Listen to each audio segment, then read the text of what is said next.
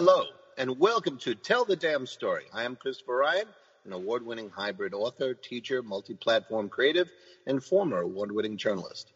Also on the mic is Kids Comic Con and the Color of Comic exhibition founder, Alex Simmons, an award winner since 1996, including an Inkpot Award from the San Diego Comic Con and three Glyph Awards from the East Coast Black Age of Comics Con.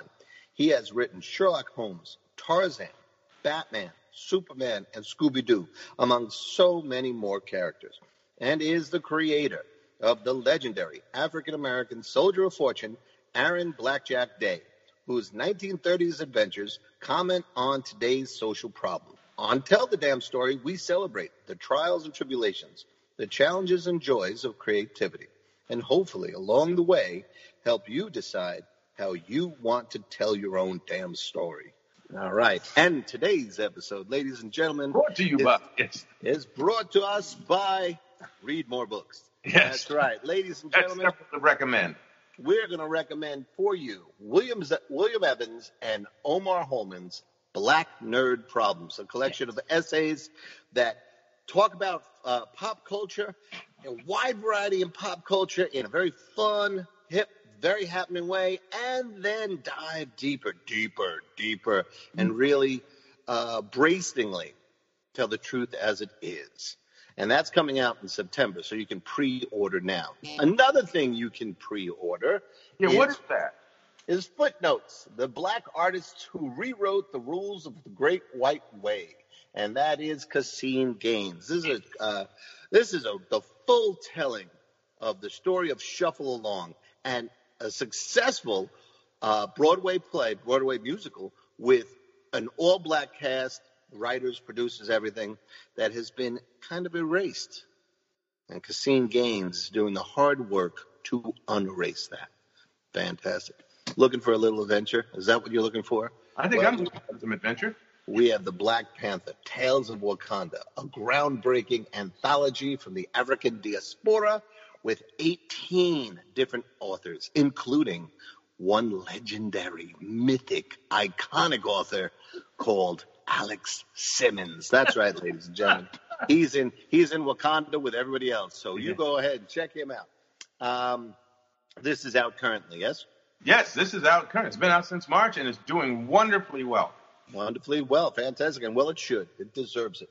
And then finally, of course, Yes. Tell the Damn Story, as always, is brought to you by Infinitum from Yes. Tim Fielder. The cosmos-spanning, time-leaping tale from the earliest African warriors to the Afro-future. Only Tim Fielder can bring us this. It's a fantastic graphic novel. If you haven't seen it, order it. Then when you get it, sit down, strap in, and take adventure of a lifetime, ladies and gentlemen. All right, that's our sponsors for today. Wink, wink, wink. Wink, wink, wink. Hey, Alex Simmons. What's up, y'all? Well, first I got to rush out and buy all these books. No, that's right. I've got several of them. Okay. So, hey, Chris, how you doing? Actually, lots of stuff is up this week. I'm busy. We'll talk about that in a moment. We're also going to talk about creativity. We're going to talk about kids. We're going to talk about important issues and writing and all that. But one of the first kids creative today. That's what we're going to. And really the challenges on multi levels. So we're gonna be touching on that quite a bit today. But first we're going to talk about, without spoilers, we're going to talk about Falcon and the Winter Soldier. Falcon and the Winter Soldier, yes. Episode 5. Episode 5. You saw episode 5? What did you think, I've sir? seen What did you all think? 5 episodes, but episode 5. Strongest one so far, right? Yeah, I'm sorry. Episode 5. That's 1, 2, 3, 4, 5. Episode 5, man, was unbelievable. It was powerful, well written, well performed, and the story. They've been working on this, building to this, but that episode, one episode just brought together so many elements of the story that they've been building up. And actually, to Marvel's credit, the story that Marvel has been telling over multiple films and TV episodes. And actually, if you want to get, the Alex Simmons Wayback Machine that was written in the comic books, because one of the reasons the films and the TV shows are doing so well is because they have this huge, huge vault of source material to go to, thanks to a number of talented people. But the storyline for Falcon and the Winter Soldier, really, episode 5 just was so powerful, so powerful. And there's a multiple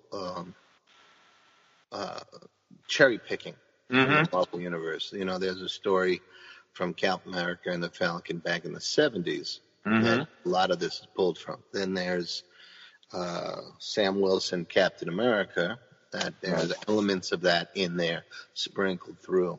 But I think, and of course, Truth, Red, White, and Black is represented, and really well represented. Carl Baker, really well represented in this episode. The thing I'd like to point out, spoiler free, by now we can say a little bit about episode 1. It opened really big, really big.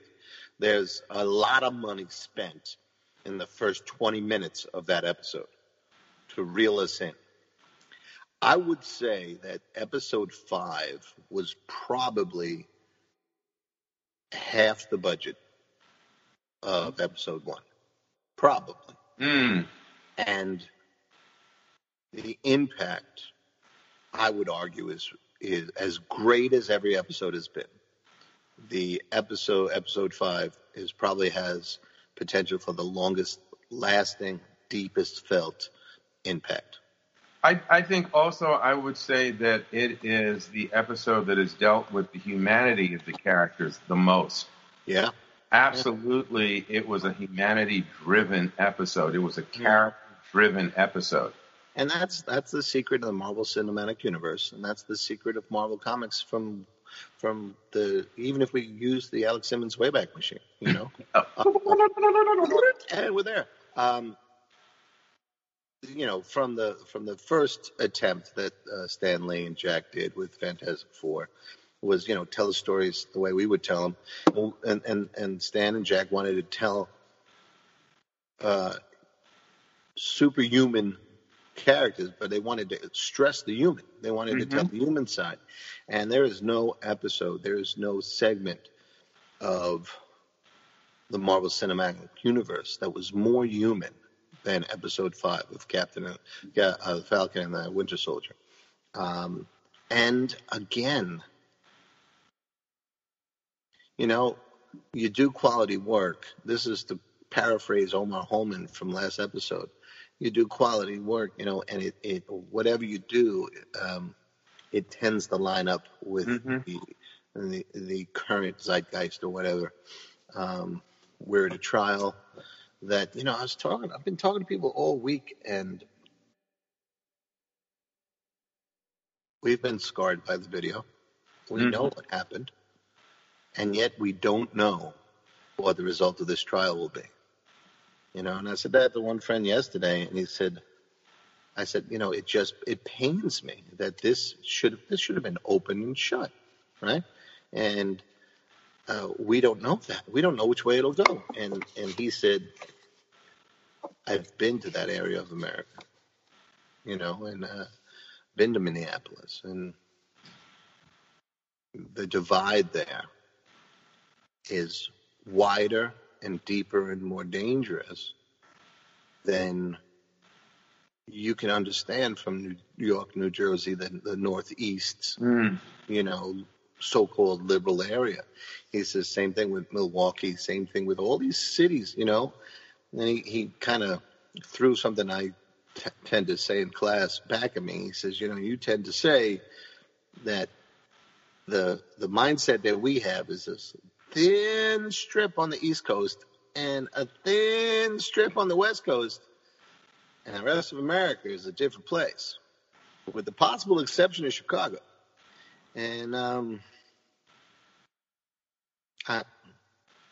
as I worry about the outcome of that trial, you know, it is Falcon and the Winter Soldier reminds hopefully a lot of us why we do creative stuff, because you get little slivers of hope in the interactions of the characters in that piece, and I think that's why I think that's one of the more important pieces. I will also say that I show in my screenwriting class. I sometimes show as an example of dramatic form or some particular writing style, or even sometimes to help my students who have to do short films understand that you can tell a story in a short period of time. You don't need 2 hours or 4 hours. Mm-hmm.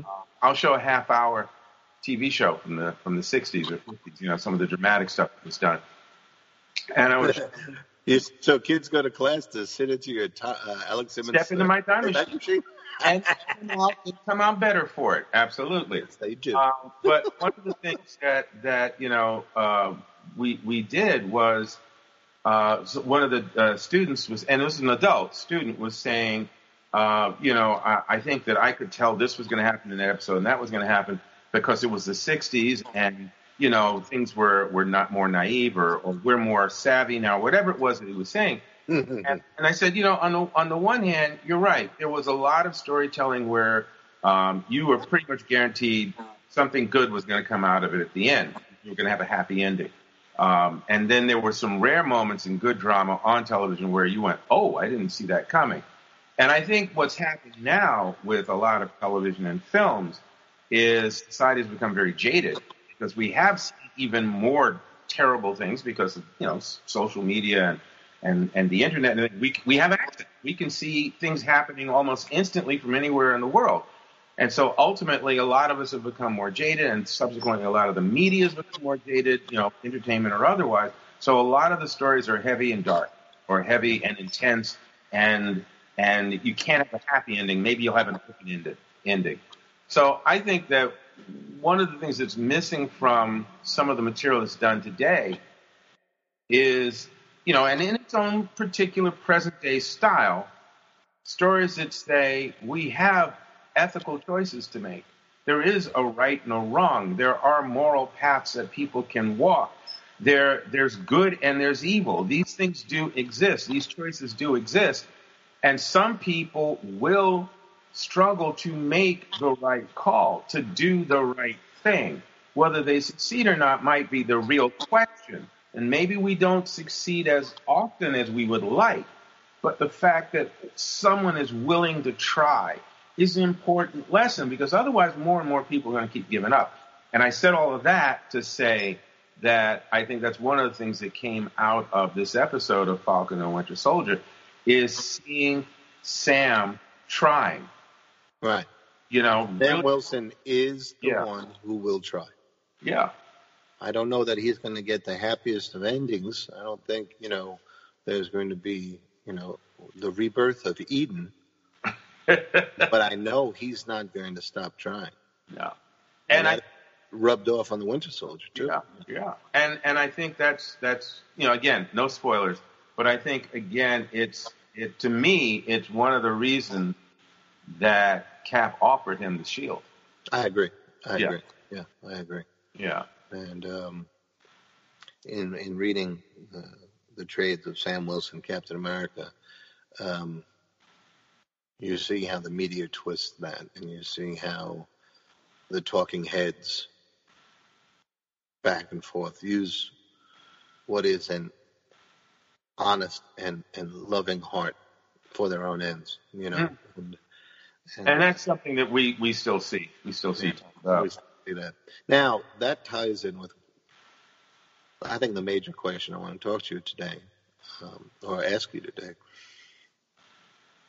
You are doing Kids Comic-Con this month, and it is, coupled with that this year, is a grant to teach young people, especially young guys of color, how to be creative, And one of the things that haunts me in my classroom, and I want to see what you say about it. It's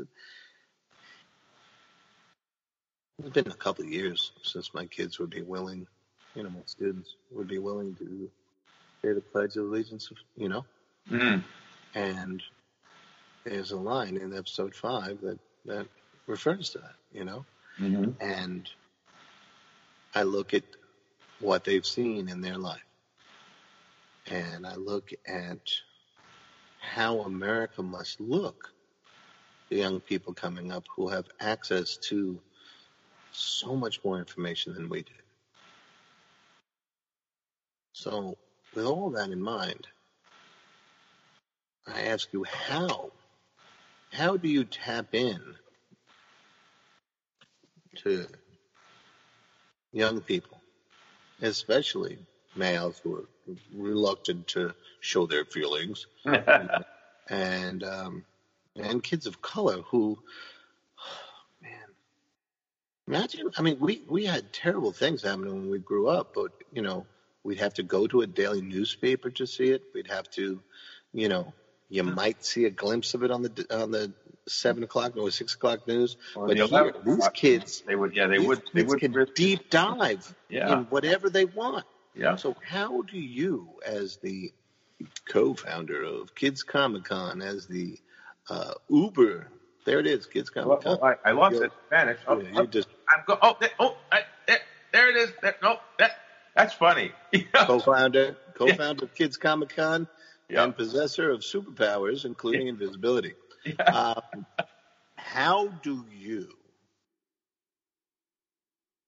help them tap into their creativity, their wellspring of hope? Because you need hope to create. Well, in times like this. It's funny, Chris, because not to contradict you, actually. Oh, please do that. Yeah, but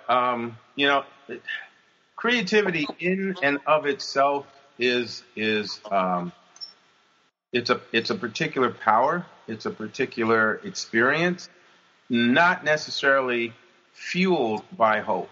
It's fueled by visions. One can have positive and negative visions. One can have something positive or negative to say.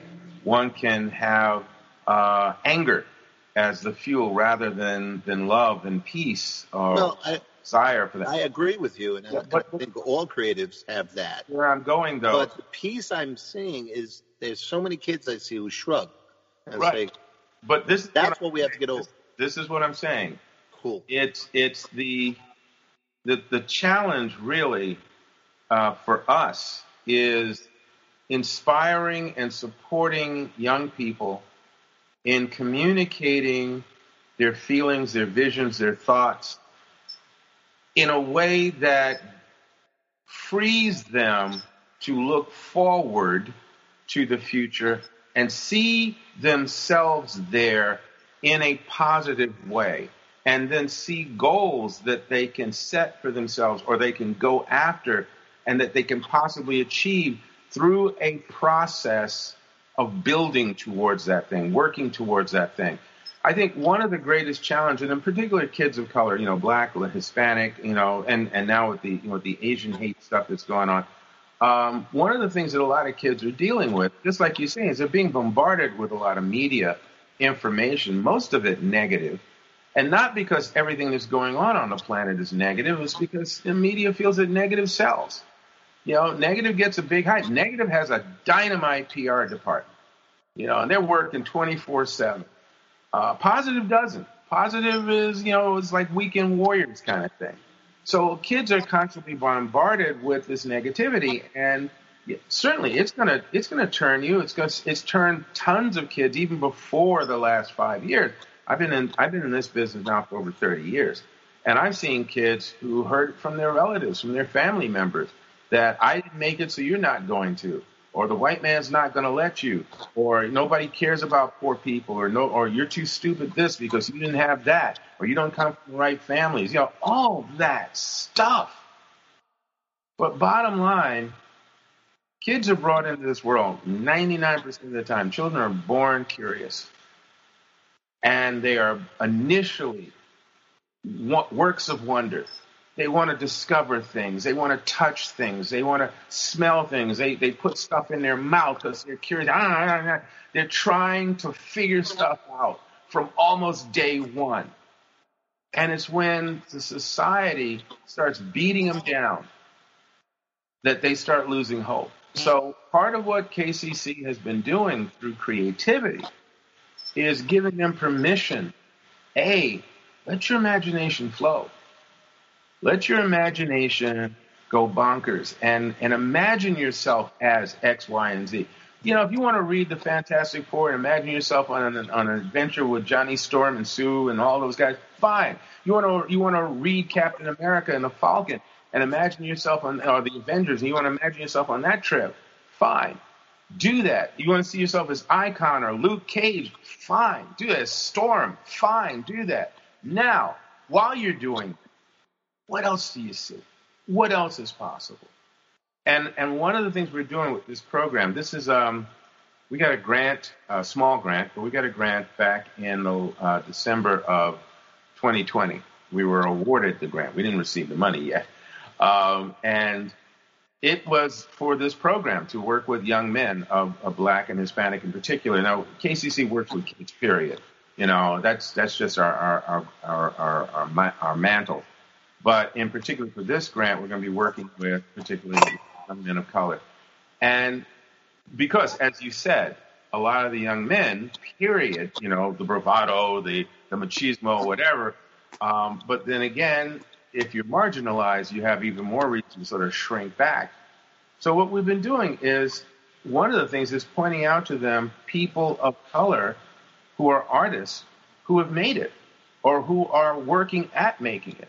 The writings of some, the artwork of some, the music of some, we are exposing them to more of that material because sometimes these kids have never heard that there was a Latino poet or that any blacks or Black females are even are writing comics. You know, they don't know about it. If they don't see it in the movie or they don't see it on TV, they don't know about it.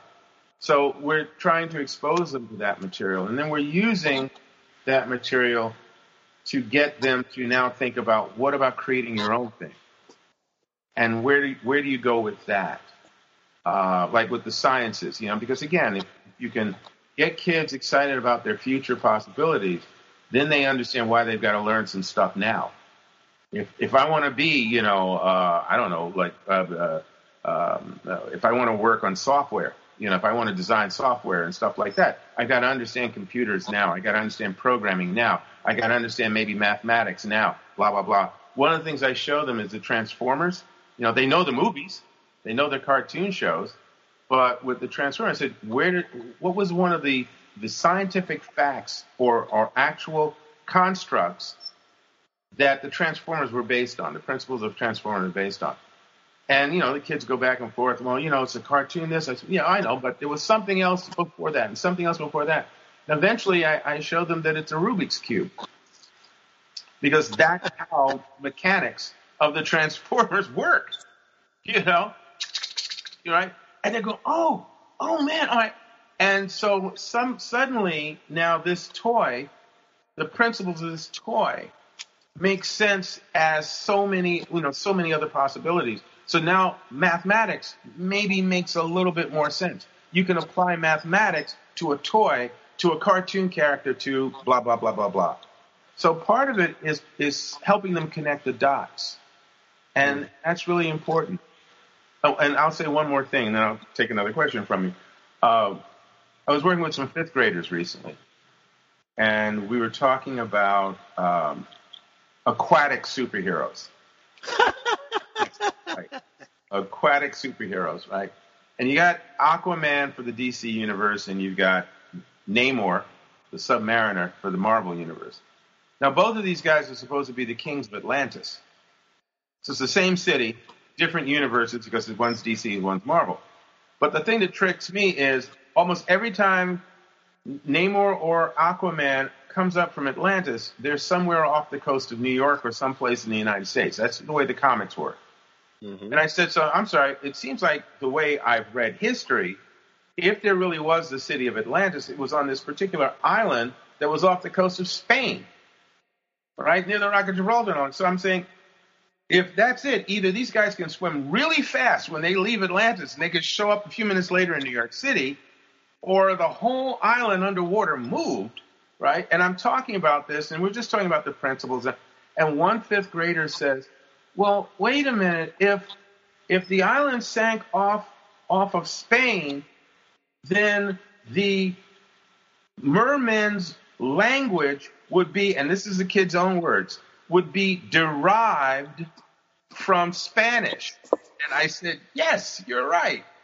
And that led the conversation right where I wanted it to go, even though I hadn't anticipated that from that little man.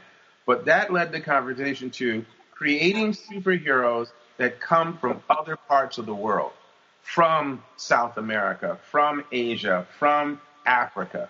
What would be the different influences if you were going to create your own characters, but they came from the places that your family are from, or your ancestors are from, or your culture is based on? And so that's one of the things that we're doing is helping them find joy in reaching back to their own heritage, their own culture, their own beliefs, and endowing their own characters with abilities or with features that look like them. Well, that's so huge. Alex, you've been around for a while. Yeah, a few years. You have been a fan of creative stories for most of that time. Yeah, oh, yeah, most of it. Since before I could actually read myself. How long did you watch those stories before you saw someone who looked like you? I can honestly say that I watched a number of stories where there was nobody that looked like me until probably the 60s. But I will preface that by saying no heroic figures that look like me. Right. If I literally can remember watching when I was anywhere between 8 and 11 years old, shows that were on television for kids, adventure shows for kids, and either the blacks in it were comedic relief, or they were servants or native bearers in Africa, because you watch those Tarzan things, or Ramar of the Jungle, where their assistant, their little guide and everything was Willie, and he had a pet spider monkey called Babette, right? And that Babette, come here, Babette, all right? That was it. That was it for at least the first 14 years of my life. Right. You know, it was in the 60s that imagery began to change slowly, and literally, you know, it was sort of surprising, because I can remember being a kid and having people say, "Oh, there's going to be a Negro or a colored man on Ed Sullivan," and everybody in the community was going to be watching television that night because Sammy Davis Jr. was going to be on Ed Sullivan, or a black comedian was going to be on Ed Sullivan, and that was a big deal. I can remember that. So yeah. I know, and so my heroes growing up, those early years, my heroes were all white. One of them were, I'm sorry? Except for Tonto. Except for Tonto, that's right. Except for Tonto. There was one other that always confused me. What was that? This guy right here, Doc Savage, the Man of Bronze. Right? Yep. Now, it says so right in his title. Doc Savage, the Man of Bronze. Mm-hmm. Right? Not the man of pale, milky way, pink. No, yeah, right? Bronze. Yeah. And all his money came from South America. Yep. So in my brain, I always thought he was South American. And then we would have, you know, conversations with, you know, other nerds at the time, and they would be like, no, he's white. I said, no, it says so in the title. He's bronze. He's a guy of color. He's, you know, we didn't say people of color, you know. I said, he's got to be South American. I said, well, Savage isn't a South American name. I said, what kind of name is that? It's, you know, no one gets called Savage. What are you talking about? You know, no one gets called Doc either. Come on, it was, you know, it is what it is. But yeah, I always thought, that kind of always stuck in my craw.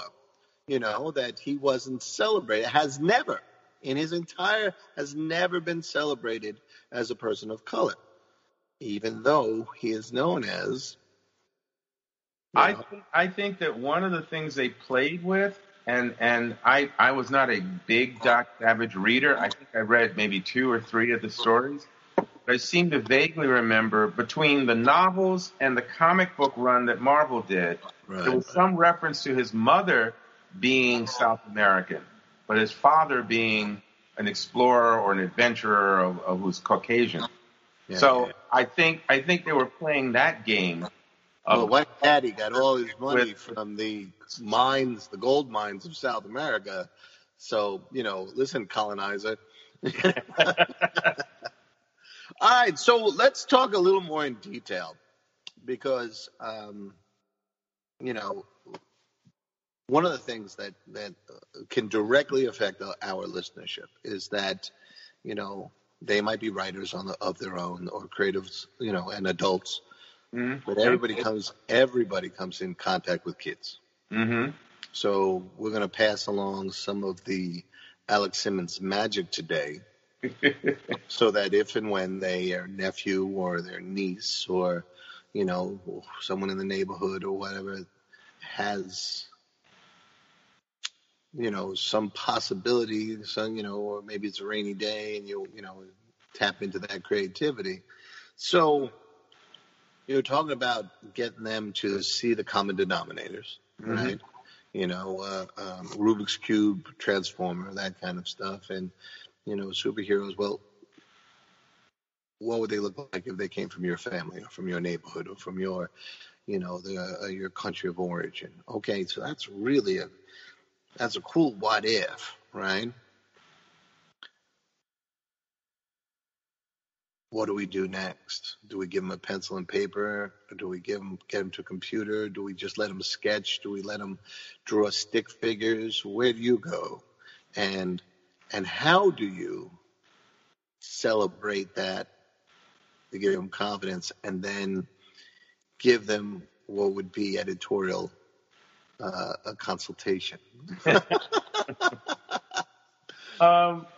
There's curriculums that I've worked out over the years when I do these workshops, but there's a rule of thumb that there's no judgment. That's the first thing, because first off, if I were strictly the Joe Kubert school and I was going to be training the next batch of fantastic comic book artists, I might have a different yardstick for measuring their accomplishments. But that's not what this is about. But this is to get them into the pool. This is to get them exactly into the mood, but also get them to trust themselves. Mm-hmm. And you can't do that by judging everything that they do in micro inches and things like that. Do that. I would say that the judgments have to be positive. Cool, great, encouraging. Right? When I use the word judgment, I'm using it from a negative standpoint. So observations and critique of the work or support of the work should come from a positive standpoint. So, for instance, especially if I'm working with a group of kids, and there's going to be different skill levels, totally, even in terms of communication. So the first rule is everybody gets to play. Everybody gets to come up with their own characters. And if you can't draw it, write it out. If or if you prefer to draw it, fine. I tend to help them, those who would do the stick figures, if they're really, really can't sort of stretch, they really want to stay with stick figures, then they're going to draw the stick figure and then I'm going to say, okay, so help me out here. What would they have on their heads or what would they have on their arms? Okay, write that next to it. And I'll guide them along those levels. Mm-hmm. But I also tend to do a little quick drawing exercise with kids, which makes it a little bit easier. I show them that everything they see and just about everything that's drawn, is shapes. And so that I'll give them a circle for the head and then a little short rectangular box for the neck and then a long rectangular box for the chest. And I'll divide the arm into 2 rectangles or 2 long ovals, right?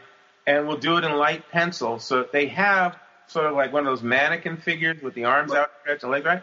And now, over that, design your character, design your costume, whatever it is. So I'll help them build a frame that they can then draw on. And that's just, that's for the kids who want to do that, or who want to use illustration as a way of building up. A lot of times, though, kids just want to put the pencil to the paper and go for it. In which case, I let them. And do you mean writing or drawing or what? Not a problem. What are we talking about here? Excuse me? What do we mean? Writing, drawing? What do they want to do when they put pencil? A lot of times, children will want, and again, children or younger people will want to just draw. Mm-hmm. That's it. Fine. They immediately want to just start drawing. So fine, start drawing. And if they only draw the head, okay, then again, write down what the rest of the character might have or not. If they want to draw the head and the body and they can do it on their own, fine. If it's out of proportion, not a big deal. It's all about getting the ideas down. And that's where I said, judgment. Don't judge whether something needs to be proportionally correct or anatomically correct. No, it's not important. Let them get the ideas out. Let them get the ideas down in some way. Encourage them to do that. And then dialogue with them for clarity. Not for criticism, but for clarity. Yeah. And how you phrase that is important. Mm-hmm. Could you give us an example? Yeah, well, okay, so for instance... Like, you can't go up and say, what the hell's that? Oh, no, I shouldn't say that. Dag, I knew there was something. That was my mom's style. Yeah. I would say that, like, for instance, I'll see a character and I'll see some sort of jagged line on their chest, and I'll say, oh, okay, so I'm seeing the character here, it's looking kind of strong and powerful from the way you've drawn him, but I'm not quite clear. What is this? And if I want to take a guess at it, I will.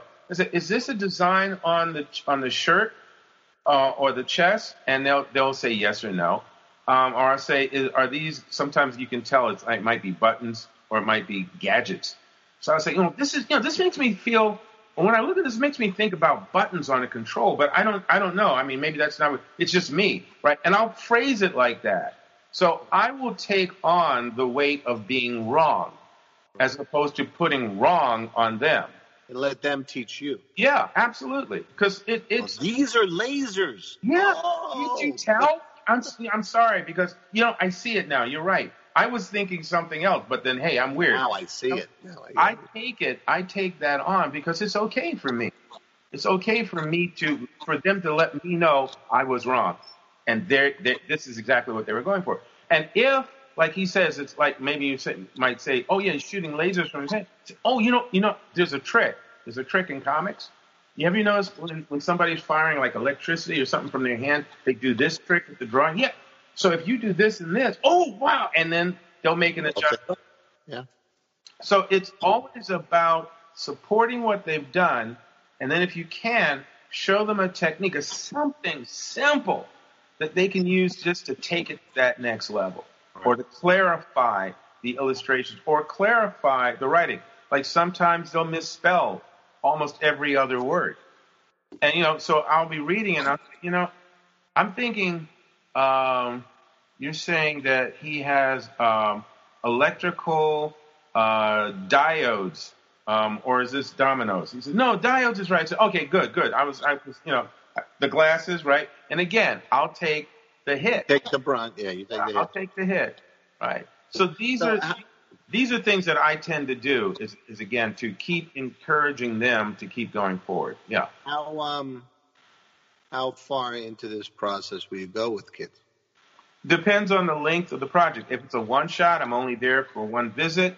Then it's just about creating the characters, giving them some critiquing. Some support and ideas on how to take it to a next level without me around, encouraging them to say, you can keep going with this. You can do this with that. And do you have any story idea? What kind of story would you like to do with this character? And they might say something, say, you should write that down so you don't forget it, right? Just write a sentence there so you have that, so that they know that when this program ends, that doesn't mean they're creating. Keep going, yeah. Do you say that? Keep going. This is great. Yes, absolutely. I say it all the time. If I'm going back for like 2 or 3 or 4, more sessions, then I help them develop it further each time. Right. So that, again, each time they hit a milestone, each time, and they're watching the process. And I tend to, like, if I'm going to teach them the pencil, ink, and letter, I'll show them how to pencil first, how to do some lettering. We're talking very basic. And then how to ink all that, but not ink on top of the original artwork. I'll have them ink on an overlay. Oh, cool. And then they say, well, why do I have to do that? I said, because none of us, including me, are professional inkers. And if you make a mistake with your inking on your original drawing, that thing that you put in all that time on, what happened? Oh, it'll get messed up. Right. So if you do it this way on the overlay and you make a mistake, hey, toss it. Yeah. Bring in another overlay. And you can always look at the two of them and know how you got here in case you want to do it again. Cool. Let's have some fun, and then we'll go a little further. Okay. I'm going to ask you to, enter the Alex Simmons time machine, but not go way back. We're just going to go to some of the classes that you have taught, right? And let's see if you can revisit maybe one of the funnier or one of the more really super creative ideas that a kid came up with. Wow, that's a rough one. While you're thinking, I'll make a confession to fill up space while you're thinking. Okay, good. So when I was a kid, myself and a friend of mine, Kevin Ahern, who has been gone 44 years today. We're recording on April 17th. He died when we were 15. But, when we were 12, 13, we were heavily into comics and heavily into creating. So someone got me a nothing book. Remember these things in the 70s? It would be a hardbound book, and in it would be pages and pages with nothing on it. Blank pages, yes. Yeah. It was sold as the nothing book. Fill it up with your own ideas. So this is where we would put our fully developed superheroes. So there were like 20 of them in there, and 19 of them were absolute direct plagiarism from Marvel and DC. It's like sure stretchy guy and go on fire guy, that sort of stuff. But my friend Kevin, since it's his anniversary, I'll tell you, he drew one, right? And Beatles haircut, little what would be like Beats today, but they were these little headphones with antennas, and then the usual boxy body like kids draw, right? And a big P on the chest, and I thought, who's this guy? This is Pressure Man. This guy is the master of all kinds of pressure, And when we did The Unwanted years after Kevin had passed, I did a version of his name, and I used that character, and it's the opening where the doctor is going to find these victims, and there's one, and he's going like this, and he actually explodes. I forget the name of the artist who did the pages for me. Oh, yes. I think it was Nguyen. Oh, geez. Yeah, I remember his. He was really great artist. I was hoping to continue working with him, but things happened. But he exploded from the pressure, and then he came back, and he would do that several times a day.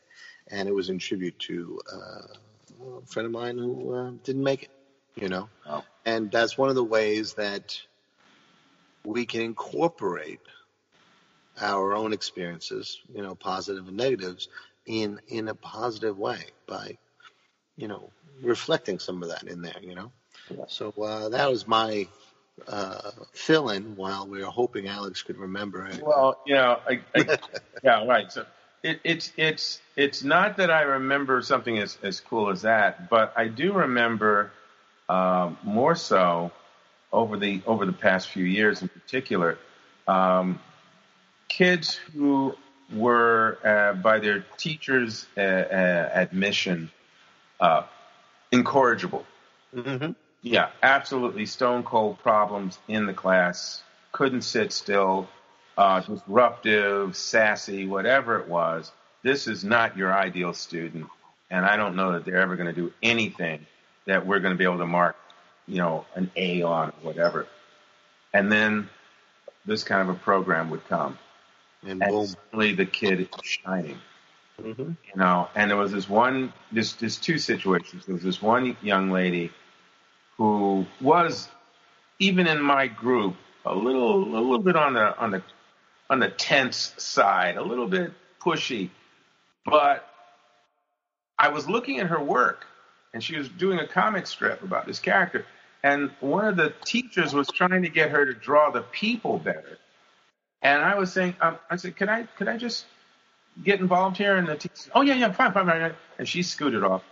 And I looked at the work, and I had noticed something. I said, how are you getting this wonderful design pattern for the backgrounds?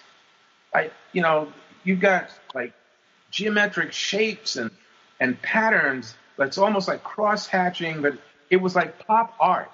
Her backgrounds, and she was doing shapes and designs that theoretically shouldn't be able to go side by side, but they were. They were actually pleasant to look at. And she said, I just do that. I said, well, do some more. Please, just keep going. And so she got more into that. I could care less about how well or poorly she drew the figures. Right. It's the backgrounds. She's a graphic artist. Design, which was cool, right? And when she saw that I was into what she was doing and I was supportive about that, she chilled out. Not completely, but she was now more focused on her work. Now, I'm sure an art therapist and some other folks would get in there and be able to diagnose that this child maybe has some sort of learning challenges or her maybe OCD or whatever it is, but her mind and her own innate skill had come up with a way of her seeing the world and relating to it. And I just hope it's one of those things where I think I only had 8 weeks with this person. Right. And I don't know where they are now, but I can hope and pray that someone else got it. Yeah. And this kid was able to continue because that's one of her outs. And there's like 2 or 3 situations like that. There was a young man who was, again, incorrigible, but he wrote. He wrote, right? And he would duke it out with you in a heartbeat. And I said, what is this? I said, man, because I know everybody thinks this of me and that. I said, well, okay, maybe I don't know that. But I'm looking at what you wrote in this essay, or I'm looking at this book that he kept a notebook that he would put his thoughts into. I said, this is your power. This here is your power. And he kind of got it a little bit, and then he got into some more trouble, and I had to actually ask him to leave the class. But then he came back a few weeks later, saw what the other students had been able to accomplish, and then realized what he'd missed out on. And so I was able to say, look, learn from this. The next opportunity, man, jump on it because this is still your power. The next opportunity, he got to work with a videographer, and he was, So it's not about me. It's about supporting the kids when you can point out to them something creative that they are doing that makes sense for them. And yeah, you get it too. Or you see their potential. Or you're saying, this makes you feel good. This is how you experience it. Go for it. If you can share that with them, it gives them an alternative to other things that might not be very positive in their lives. And the thing we have to remember is sometimes we say things, in a positive way. You want to do that. And we don't get to see the end result. We don't get to see the end result. We don't get to see when it hits, when it clicks for them. But that doesn't mean you don't say it. Exactly. You don't, be that representative of positivity and kind of we're not the gatekeepers. We're the gate openers. Yeah. Right? We're the passkeepers. I would just want to say, probably the greatest example of this that I can think of is not me to another child or student, but was me as a student. Because, and I may have told this story on one of our previous 185 episodes. But yeah, right. But when I was in middle school, junior high at that time, the way we called it, but I was in middle school, and it was my last year of middle school, and we were supposed to be applying for high schools. And a lot of the kids that I knew were applying for high schools in the neighborhood of Manhattan. And I wanted to apply for music and art in the High School of Art and Design. So schools that I had an interest in. And I had gone to see our guidance counselor, who told me, don't bother. She said, no, you're not going to make it. It's not really likely. It's very tough schools to get into. And, your grades aren't superlative and yada, yada, yada. And so, I left thinking, oh, God, okay. And I went from her office to my next class, which was with a teacher named Mr. Purr. Still remember his name. And Mr. Purr was a sandy-haired white guy, sort of scruffy, not scruffy, but sort of a wild haircut, right? And he came in, and I was setting up for the class just the way the rest of the students were. You get your supplies out, get your paper laid out, and we're doing our usual routine. And I guess he knew I was supposed to see the guidance counselor or whatever. So he came up to me and he said, blah, blah, and what did you see Miss So-and-so, and what did she say? I said, oh, she told me not to bother to apply for any of the art high schools because I wouldn't make it. And I remember I was just putting my stuff out. I wasn't like I had an attitude. I wasn't crying. Just, oh, that's what she said. He said, oh. And he looked at me for a moment, and then he turned and walked out of the room. Now, that's not what he normally did. Right. He normally would monitor us while we're setting up. He walked out of the room. So, the rest of us, maybe we were horsing around a bit, but we're setting stuff up. And then we were talking. The next thing I know, Mr. Purr is back. Can't tell you how long he was gone. Right. And he's taking off his corduroy suit jacket, with the suede elbow patches, right? I remember that coming off, dark brown corduroy jacket coming off. And he flings it on his chair, and he starts rolling up his sleeve, and he says, you and I are going to be working on your portfolio. Boom. And I'm thinking, what did I do? Why is he mad at me? And I'm thinking, Dad, did I mess up? And for 2 weeks, every chance I was in his room working on my portfolio, doing drawings, doing some painting, getting my stuff together. I wound up applying to both high schools. Mm-hmm. I wound up being accepted to both high schools. Now, I then go back to see my guidance counselor. Don't ask me why I did this. I don't clearly remember reasoning it out. But I went into her office with my head low, my shoulders slumped, and I said, I just found out, got the word back from the high schools that I applied to. Mm-hmm. And I made it to both. Thank you. And walked out. I don't know why I did that, but a few years later, I found out that guidance counselor had discouraged a number of other black kids from applying to any specialized high schools. She was white. Mr. Purr was white. Totally different reaction. Mr. Purr had my back. Yeah.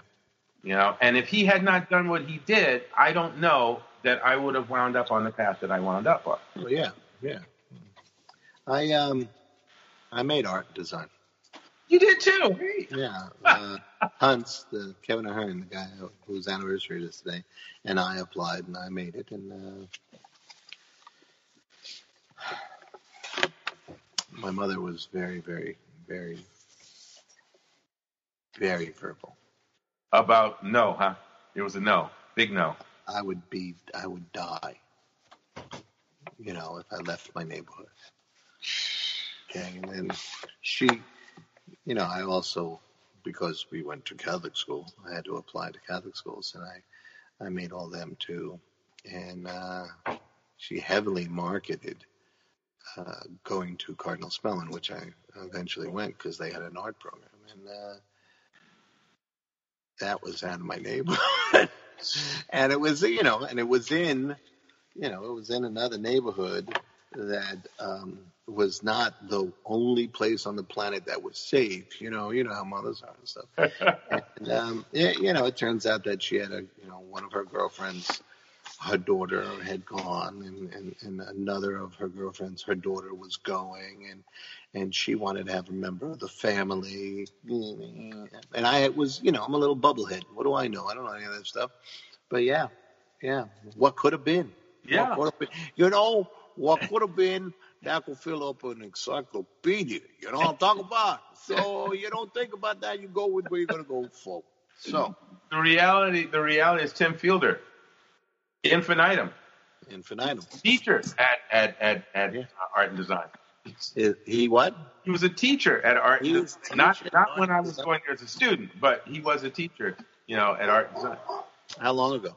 Oh, yeah, maybe I don't know, 6-7 years ago. Oh, see, I probably would have graduated by then. Yeah, Thank you. I You're think all it might have been kind to your waitresses. yeah. All right.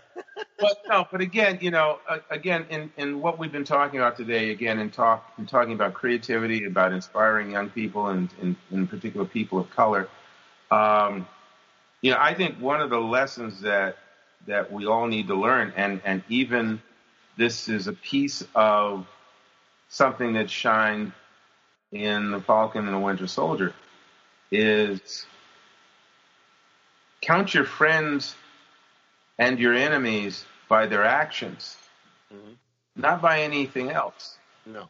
Because some of the people who've had my back have not looked like me at all. Some of the people do. Yeah, and that's just a reality. But I also think that, when we think about, and people have talked about, the responsibility of black people to support their own, absolutely, you should turn around and do that. It doesn't have to be the only thing you do. But yeah, give a hand up, absolutely. And try and guide the kids on a better path because somebody helped you. Yeah. Yeah. I agree. Now, somebody should have. Yeah. While we're talking about that, let's get to what could be the final question of the day, unless you want more. There are people out there watching or listening. Yeah. And they might know kids, they might have kids, and now they're interested in trying to get a little taste of that Alex Simmons magic. Kids Comic Con is coming up, right? So let's talk about how they might be able to kind of see some or chime in or get some news or any of that stuff. Well, we have a Facebook page. It's a Kids Comic Con Facebook page. It's KIDS Comic Con on Facebook. So it's 3 words. Yeah, Kids Comic Con on Facebook. We also have a website, kidscomiccon.com. Hey. That's on the web. Yeah, it's pretty clear. We have an Instagram account. It's not Kids Comic Con. It's KCC Fun for All. And the 4 is the number 4. Right. So it's KCC Fun, number 4. All. Yeah. On Instagram. All right. Yeah, so on Instagram. So they should be able to go there and find some stuff and have some fun. Yep, and we're getting our website revamped. That's another thing that we're doing because of some of the programs we're doing. Some of the programs we're doing with the Young Men's Initiative, the grant that we received, is we're doing something that's called KCC Inspire Me, and we're having a number of artists talk about some of the challenges and things they've gone through to get where they are, and making demonstrations and showing kids how to do this. We also have Myths, Masks, Legends, and Me, which is showing how to creatively look at your culture, your race, your religion in an artistic fashion and pull from that to inspire your art and also get to know a bit more about yourself. And then we have the Science of Superheroes, which is talking about how we go from science fact to science fiction. These are all things we're doing in workshops and interviews and on panels virtually, partially because of COVID, because over the years before, we were doing it live in workshops, right? This year, once again, we're going to have to do a virtual KCC event. And so we're doing a short. It's only going to be like 2-3 hours on May 1st. It'll be May 1st. So you'll be able to access KCC Day, although it's only going to be 2 to 3 hours. But KCC on May 1st, that's a Saturday, from 10 a.m. to 1 p.m. That's cool. So Right. that's a good thing. Parents, spread the word. Let's get a bunch of people there, a bunch of young people there. May 1st, 10 to 1. Yep. Go to kidscomiccon.com or Facebook page Kids Comic Con or Instagram Kids KCC Fun KCC for all. Fun for all. Number Yes. 4 all. Numero 4. Yes. And I've been honored to be a part of this, some Yes. small, tiny part, for a long time. Off and on, here I am, and all that sort of stuff. Where I feel, sometimes I feel like I can be useful, and sometimes Alex says, "Yes, you are. You are. There's a moth. Go over there." Yeah. Always. But the best, absolute best part of it is when you see the kids creating. We were at New York Comic Con, hired you one time to do a Kids Comic Con alley type thing, And one of my absolute favorite memories of going to different things with you. There's a few we can't tell on this show, not this well, but never mentioned, right? That's out in Chicago. We can't tell the story. But at New York Comic Con, I was kind of manning your table and could see you teaching the class. And you were in the middle of all the workspaces, little tables and stuff. And it was little kids, and they had magic markers or crayons or whatever, and they just that little hands were a blur as they were creating, and you were it was just, if you've listened to any of these 185 episodes, you've heard the positivity that is Alex Simmons, right? And imagine that unchained for these kids, and they're just working and hearing compliments and working and hearing compliments. In that case, ladies and gentlemen, take a little of Alex Simmons with you today. Be positive, say some great things to kids, smile at them. It's the best. It's the best. Let them know they can do what they have a right to do what they want to do and create and all that sort of stuff. Yeah. That's beautiful. Actually, you remind me of something my grandfather said to me years and years ago. He said, we have built a platform this high. You are to stand on it and go farther. Oh, that's fantastic. And it did make sense to me when he said it, because I was a knucklehead teenager. Sure. But a few years later, it clicked. Yeah. Our job is to do our best and to set some sort of foundation that kids can stand on and outdo us, because that's the beauty of it. That used to be the thing that I would confound my sons with. They would say something, something would happen, and I would be pushing them, onwards, and then it was like, well, you do that. And I said, you're supposed to be better than me. What kind of crazy standard is that? Just be better than me. Yeah. Outdo me and make me proud. And thank God, and through the grace of the goddess, they are. So, Great guys. Great guys. All right. Okay, buddy. You take care. Everybody take care. See you next time. Or if I don't see you, I'll hear you next time. Okay, take care, Chris. Remember you, Kevin. Peace.